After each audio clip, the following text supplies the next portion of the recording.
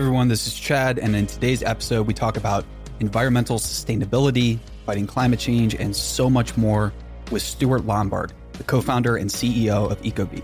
Ecobee is a Canadian home automation company that makes thermostats for residential and commercial use. They're on a mission to create a more sustainable world and simplify your everyday life. So what's so cool about this company? Well, Stuart has a fascinating background that we get into on the show, and he went up head-to-head with a little company called Google, who was doing a startup, or acquired a startup, I should say, called Nest.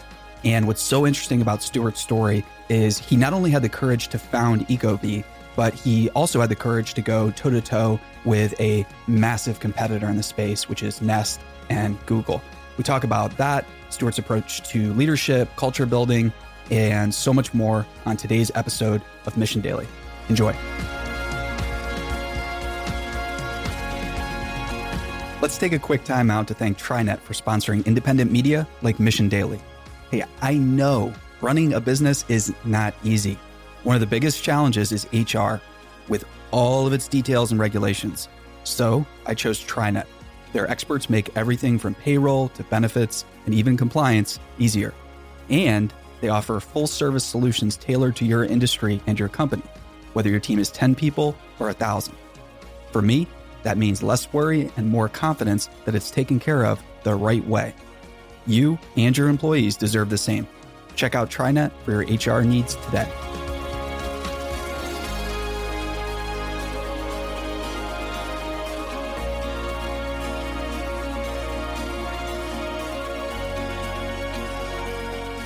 Stuart, welcome to the show. Thank you very much. Thank you for having me. Yeah, excited to have you here. I was doing a little bit of complaining before we started recording about the, being oscillating between being too hot, too cold. And so this is a timely interview. Before we get into it, we'd love to hear, how you introduce yourself and what is Ecobee for people that don't know. Sure. So my name is Stuart Lombard. I'm one of the founders of Ecobee and also the CEO. And, really our mission is to create a more sustainable world and at the same time improve everyday life. And, we're best known for our Wi-Fi connected thermostats. And, not only do they deliver great comfort and solve those hot and cold spots that you were talking about, but they also save a lot of energy, which has a huge positive impact for the planet. Yeah, I think carbon footprint and energy bills and things like that, if for any homeowner or even people in other apartments or other living situations, it's at the forefront of everybody's mind. So what does Ecobee do to help with that?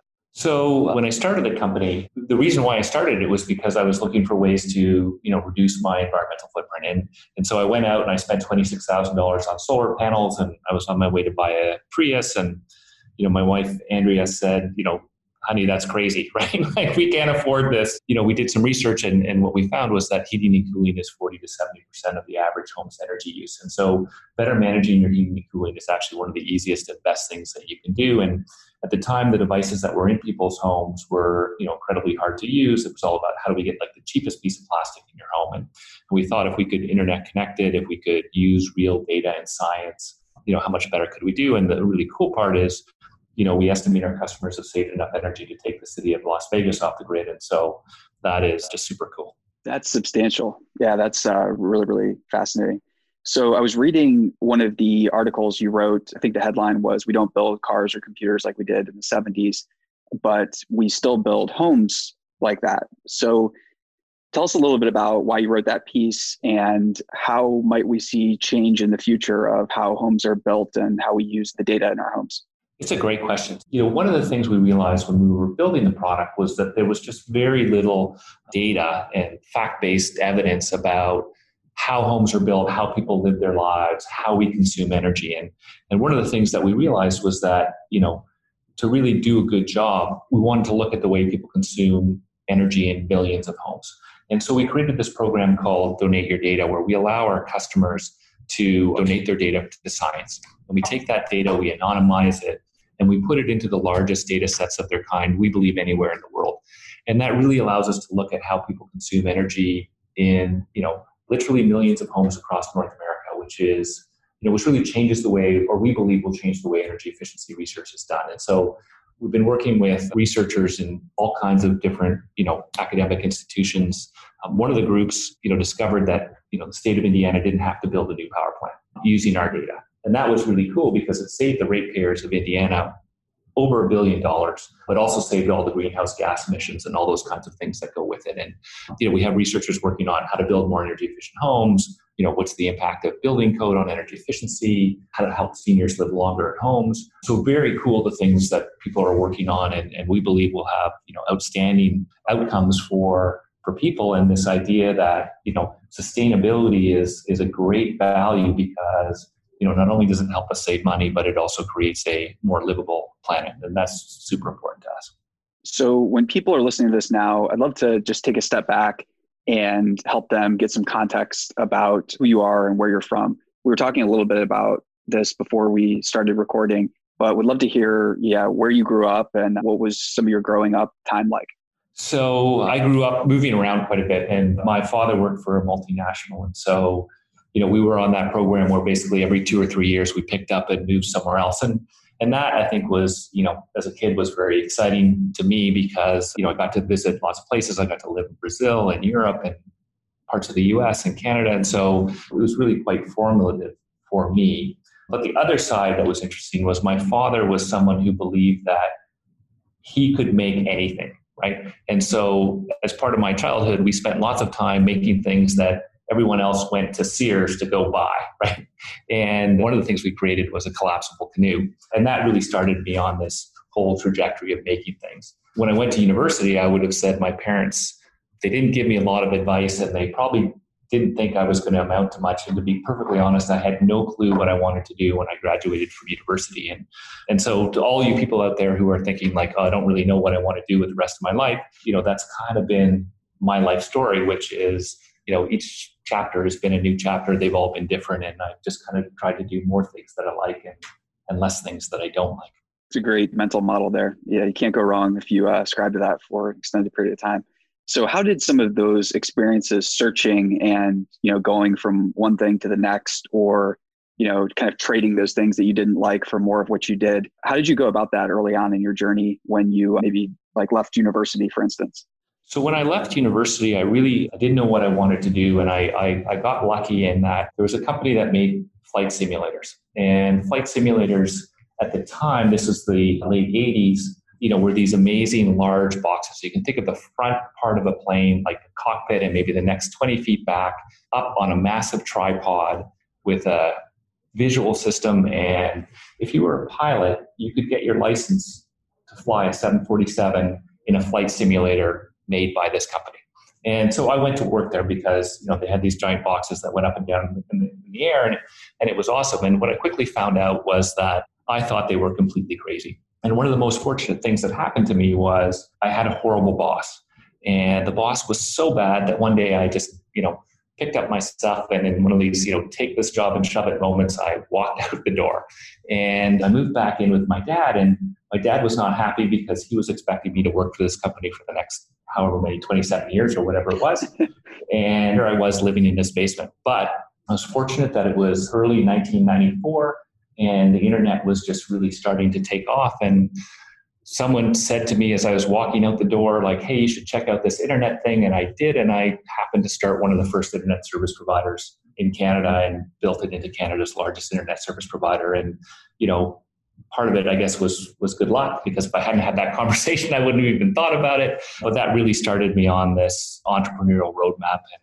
And since then, I've started a couple of companies, and I've been fortunate that we've been lucky and had some interesting ideas that worked out. So it sounds like your approach to company building is very non-fundamentalist. It sounds like you're always open to new ideas and open to new experiences. Would you describe yourself as a pretty open person, or how did you go about kind of finding that or building that opportunity? Yeah, it's interesting when people say how did you decide to start a thermostat company? Did you wake up one morning and just decide you were going to start a thermostat company? And I was like, yeah, pretty much. That's what happened. I hadn't been in consumer electronics. None of the founders were in consumer electronics. None of the founders had been in the heating and cooling industry, but it just seemed like a really good idea. And so I think, it's always started with what we felt was a really good idea. And then I think the secondary idea that if you are willing to pick up a book, if you're willing to apply yourself, if you have some resiliency, you can really learn anything and therefore do anything.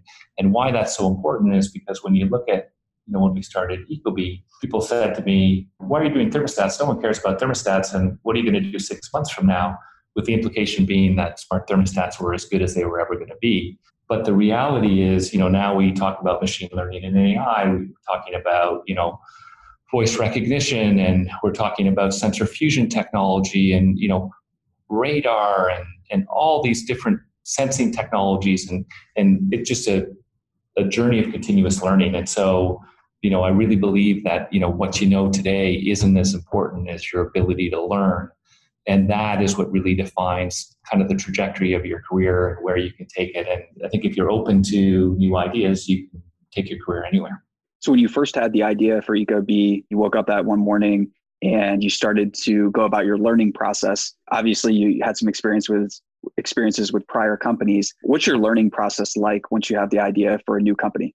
So we really set about riding with heating and cooling contractors. And so there were 4 of us who started the company, and we basically spent the first 2 months in a van with heating and cooling contractors, just trying to get an understanding of the industry, how the contractor thought about heating and cooling systems, and really getting ourselves up to speed as much as possible on what I would call domain experience. And that's really, how we started talking to customers, interviewing customers. I'm a huge fan of 4 Steps to the Epiphany and that customer discovery process. And so that's really the way that we started. We created a business plan, obviously understood kind of funding models, what would you have to believe is true, those types of things. And that's really the way that we started. Yeah, shout out to Steve Blank. He's definitely one of the original gangsters in the space for sure. Absolutely. I think that repeatable framework is fascinating of how well it works. So have you continued to keep up, a certain amount? I'm sure you have. But what's your customer development look like now? Are you always doing this? Do you always make some time for it, even after 12 years? Yeah, absolutely. And I think, one of the, the things that keeps me up at night is this idea that it's so comfortable in the office that, that you can stay 100% consumed in your office. And so that advice about getting out of the office, try and spend at least a day a quarter answering customer service emails and phone calls. Actually spend time in the call center answering calls from real life customers. Try and get out with that contractor base as much as possible. We've invested a lot in consumer research. And so, we have a team now that focuses on consumer research, and we do a significant amount of consumer research. And that's been, transformative. I think, we really tried to, over the years, think about what are the things that are going to differentiate us, that are going to make us successful. And really having a world-class consumer experience team has been part of our formula, and that's worked out quite well. Sure. And when it comes to, building those models of customer feedback, how is Donate Your Data working, and how are you going about using and maybe implementing some of that data into changes or into new product features? So there are a couple answers to that. So, we tend to be very data driven. And so, I think one of the opportunities is clearly by looking at data, you find all kinds of opportunities. So one of the features we just launched is a feature called Eco+, and it's really a basket of energy saving algorithms that understand the way your home heats and cools, understands your comfort levels, and makes smarter decisions for you that allow you to be comfortable in your home but save more energy. And what's really neat about that is that someone who's using Eco+ saves an incremental 6% over the 23% that they're already saving for being an Ecobee user. And if you're in places like California, where time of use electricity rates, for example, are going to be the norm, people on time of use rates saved an incremental 8 to 18%. And so those implications, especially when you think about it being 40 to 70% of your home's energy use, are significant advances. And that's all come from really thinking carefully about the data, about using machine learning and AI, and creating better responses for customers. Definitely. Stuart, when you're working with your teams, what's your philosophy look like for culture building, interacting with your executives? I know you've learned a lot from prior companies. How has that kind of changed over time, and where are you at now with that? I think culture is really hard to get right. And so we spend a lot of time on it, and I think, hopefully been quite thoughtful about it. We believe in a few core tenets. So one of them is around transparency. And so if you came into our office, there are no offices, there are very few walls, we're open concept. The office is actually, uses concepts from anthropology to foster collaboration. And that's because we believe that good ideas can come from anywhere. I tell people, if you're waiting for Stuart to come down from the mountain like Moses and, give you the 10 commandments and go forth and do great things, you're going to be very sorry. And so how do we enable collaboration to happen? How do we enable those eureka moments where you might pass someone in the hallway, have a brief conversation, the light bulb goes off, and you can capture that idea and make it into something concrete? Continuous learning, I think we talked a little bit before, is also a huge thing. And so we spend a lot of time thinking about how can we help our employees on that continuous learning journey? How do we help develop our people? Because products and services that we'll be delivering next year or the year after, won't be based on the technology that we used 2 years ago. It'll be based on something new that's coming. And I think that's also one of the things that makes this space so exciting. And then I think the other thing is as simple as we try and treat people like adults, right? And so I don't care when you come to work. I don't care where you work. I just care that you do a good job, right? And so I think that idea of creating an environment where people are excited to come to work, they have autonomy over the jobs that they do. There's a lot of transparency and collaboration, and just good ideas come from anywhere, I think has been very good for us. We want to take a quick time out to thank TriNet for sponsoring independent media like Mission Daily. When you're growing your business, you'll need to solve all kinds of HR challenges, and you'll need TriNet. TriNet gives you expert advice on HR compliance, attracting top talent, and how to efficiently outsource your HR. Get started now by checking out TriNet's free e-guides at trinet.com/eguide to learn more about how to tackle these issues. Now, let's jump back into today's episode. When it comes to learning, you mentioned being inspired by anthropology and Steve Blank. Curious, what else is on your bookshelf and what are you reading right now to kind of see what's coming down the pike that's going to be relevant for you and your teams? I guess you can put it in a couple of different buckets. So I'm a huge business book junkie. And so, I just finished The Infinite Game, which I think is a great book. There are two books that I think have been particularly transformative to our business. One is Playing to Win, which is sort of a strategy framework book written by A.G. Lafley and Roger Martin. And it really talks about how you create a framework for company strategy. Measure What Matters is really, really great. And we use objectives and key results, as do many people. And I think when we started adopting objectives and key results, our performance improved significantly. I'm spending a lot of time right now trying to up my skills in machine learning and AI. And so that's been a bit of a journey. So those are the things on my bookshelf right now. Very cool. And with the games book, were you talking about The Infinite Game by Simon Sinek or Finite and Infinite Games? Just curious. Kind of nerdy question. Oh, no, sorry. The Simon Sinek one, The Infinite Game. Okay, cool. Sinek, yeah. Very cool. Yeah, I'm a Simon Sinek fan, but also a fan of Karst. I'm blanking on his first name that wrote the second one. So, okay, I don't know that one. I'll write it down. Yeah, Finite and Infinite Games is really, really fun. A simple book, more philosophical, but it's a great book for anybody thinking about life or some larger questions like that. So, Stuart, if we rewind your story a bit, I'm sure people, glance at your career and say, okay, this has been a pretty linear progression up, but I'm sure from your experience, it's been marred by a lot of setbacks, a lot of, hard experiences, a lot of rough learning experiences, but also a lot of victories. Have there been any dark nights of the soul for you? And if so, what were those like and how'd you get through those? Definitely a lot of dark nights.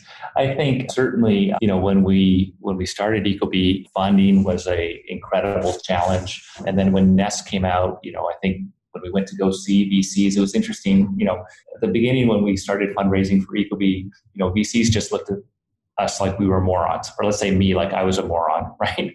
And then when Nest came out, they started looking at me with pity, which was worse than looking at me like a moron. And their advice was all the same, which was life is too short, give it up, pack it in.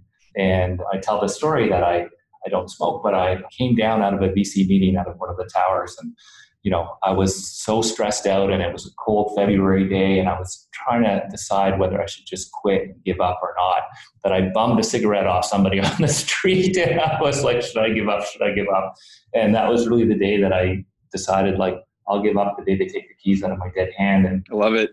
Really just sort of that grit and resilience. And I think a lot of times you hear stories about people, telling the story about how they raised $100 million in 45 minutes on a PowerPoint presentation. And that is not our story. Our story was 174 rejections and a lot of heartache, but it's all been worth it. Yeah. I think often people's perception is so myopic and focused on short-term results that the businesses that are going to last for a long time, whether that's 100 years or a couple hundred years, they don't look like much of anything when they initially get started. Like Nintendo starts with playing cards, and I mean, the examples are like just, you could go on and on, but the evolution of all great businesses is not something that happens overnight. So, which brings us to the fact that I think the average lifespan of the Fortune, an average Fortune 500 company is dwindling. I think it's down to around 15 years. How are you thinking about building Ecobee for the long term, and what's the future there? Well, I'm really excited about the future. I think we're optimistic by nature, and ultimately, I think there's a new computing platform being built. So if you think about the first one being desktop, the next one being mobile, really believe the next computing platform is connected home, and it will be driven by a few core technologies. The first one is far-field voice and the ability to really use your voice to interact with the cloud services you love. The second one is really around advanced sensor technology and being able to use sensors in very different ways to understand context better. And then the third is really around machine learning and AI and having these intelligent agents that automatically discover the devices you have, learn how you want those devices to work, and then configure themselves for you so you don't have to. And, really we see this platform as being one that just makes your life simpler and better and takes all those things off your mind that, you have to do, but you'd rather not spend your time doing, so that, you can focus on what matters, which is really spending time with your family and friends and the time you share together. Right.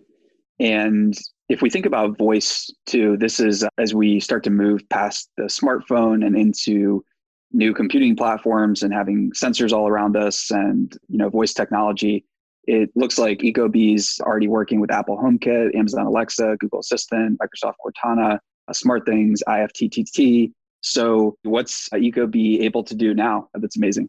So I think just on that, I think there is a lot that we can do where we create this sense of wonder, right? So if you think about when the iPhone first came out and you held it up and you started to use it and you were like, how did they do that? Like, wow, right? And we're really working on experiences that are similar to that just make your life simpler and better. And so whether it's you walk into a room and the lights are set to the right level, or the door is locked behind you without you having to think about it, or we remind you that, you forgot your phone on the table, or whatever it is, but those things that just make your life simpler and better. And I think, one of those examples is what we're doing with EcoPlus, where, I think for most consumers, if you ask them, they would want to be environmentally friendly. They would want to reduce their environmental footprint. They would want to save money on their energy bills. They just don't want to spend any time doing it. They don't have time. And so that is something that we can do for them, right, without impacting their comfort. And I think the vision or the really insight that's driving our product development is that people are busy. And so they don't want more control over their devices. They don't want devices at all. What they really want is control over their lives. And that's really what we're trying to give back. That's pretty profound. Yeah, I think that's a very exciting place to focus there. And when you are working inside the company, obviously you're very busy, and I'm sure you have your schedule all mapped out and your days are packed. But when it comes time to get outside the company a bit, how are you going about setting up boundaries between your work and personal life, or do you have it fully integrated? What's your philosophy there? Yeah, I don't think I figured it out, to be honest. It feels all consuming. I think one of the challenges as a founder is, you have this goal that you want to build something, you want to build it quickly, you want it to be a significant company. And I think to make those things happen requires just an incredible amount of time and commitment. And I don't think there's really a way to get around that. Or let me just say, I haven't figured out a way to get around that. And so, if you spoke to my wife, she would say work-life balance, not so good. Clearly, you have to take some time. And I think what I try and do is maybe focus on making the time that I do have outside of work really count, right? And making those experiences better, be more present in those moments, and be more focused and rather than quantity of time, let's say. But I definitely I don't have any good answers to give anyone other than I think it just takes an incredible amount of hard work to build a successful business. And I'm sure I'm doing it all wrong. So if someone else has advice for me, I definitely would. Not so sure about that, but yeah, quality over quantity is always good advice. When you were early on in your career, was there any really pivotal advice you received from whether it was investors, other CEOs, or partners in business? What's some of the best advice you've ever received? I think the best advice I've received is really around focus, right? And I think the way as a startup to make it through the clutter is by being really focused. And I think, as a startup, your only winning hand is the fact that you are more focused than anyone else and that you can create great word of mouth. And so setting up a product or service bar that is incredibly high, that creates incredible fans for you, and those fans who are in turn are going to, advocate on your behalf through word of mouth is the way that you build and grow a business. And so that's the best advice that I've received. I like it.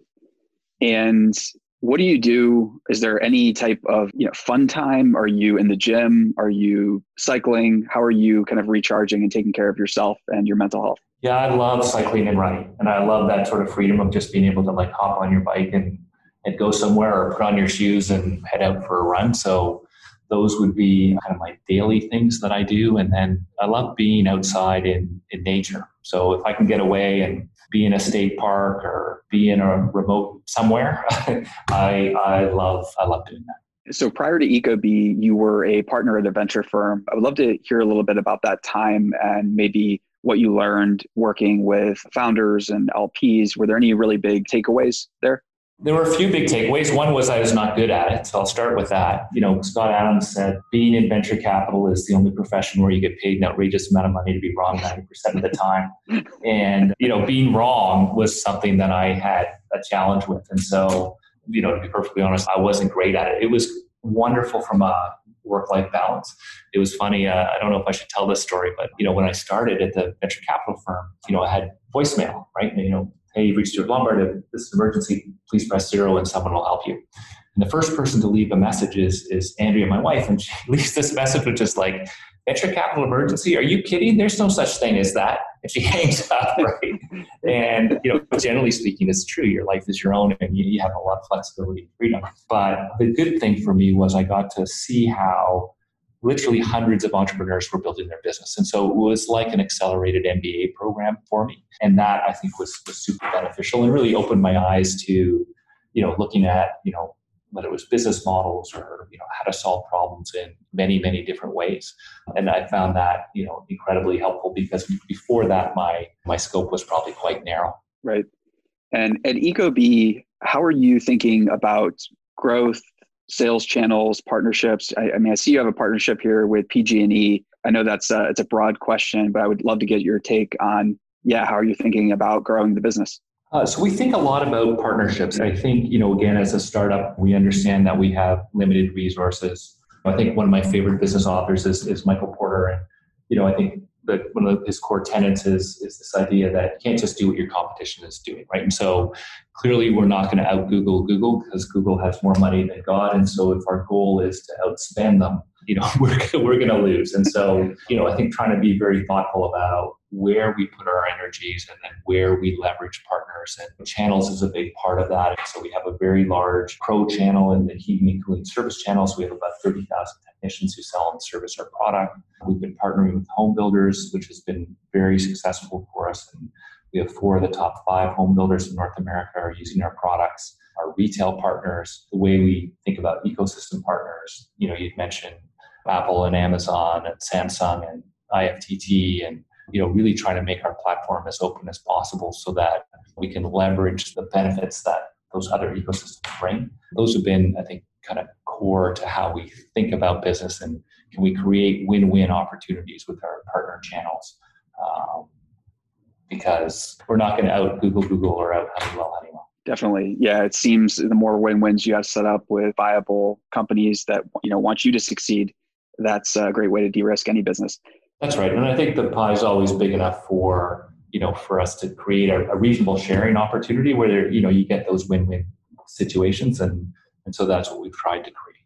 Definitely. Yeah. And I think with the rise in not a lot, but several companies that are kind of aspiring to be like a full stack solution to build homes in new ways, kind of like build homes like iPhones. So Katerra is one example, but there are, many others in the space. I think the opportunity for partnerships for your company it's growing at like an exciting clip. And when you are in moments of quiet reflection, thinking about your career, or maybe talking about life and business to young CEOs or aspiring executives, what's some advice you find yourself giving time and time again to them? So I think the idea of focus again and really trying to do one thing well. The second one is really around resiliency and grit and what it really takes. I think, one of the hardest lessons for me was, learning this idea of wanting to be great and actually being great are two very different things.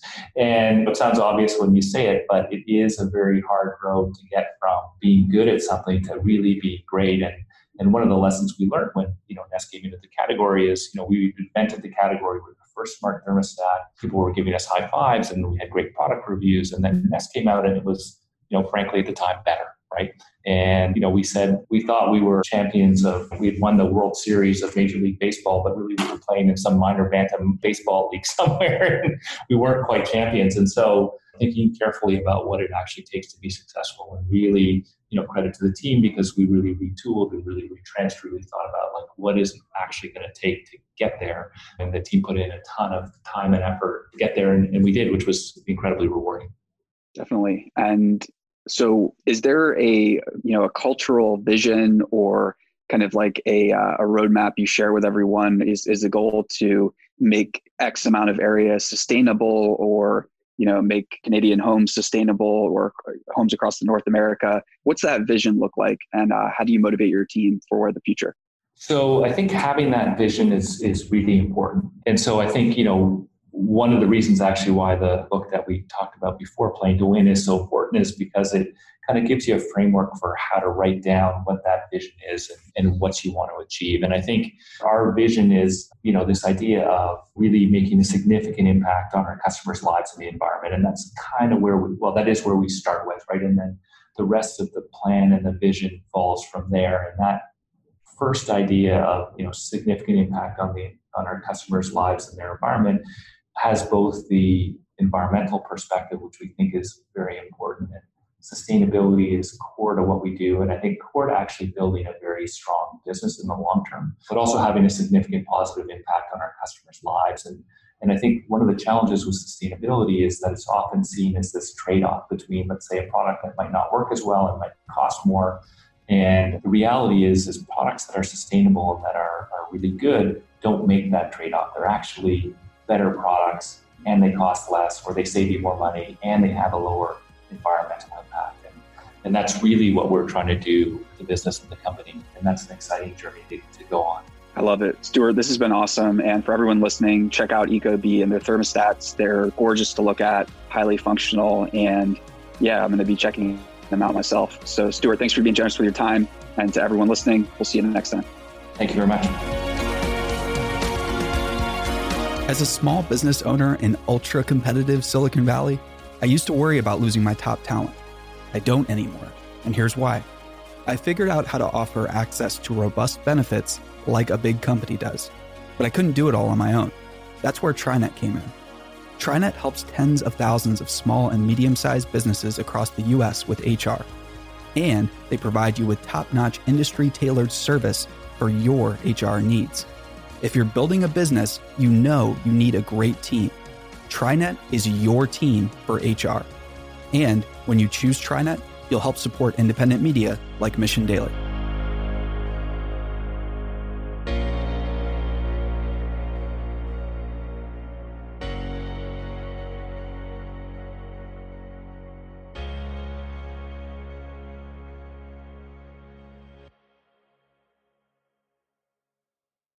Hey listeners, thanks for tuning into this episode. I hope you enjoyed it as much as I did. If you haven't already, please subscribe, rate, and review this podcast. It helps spread the word, and I would greatly appreciate it. See you next time.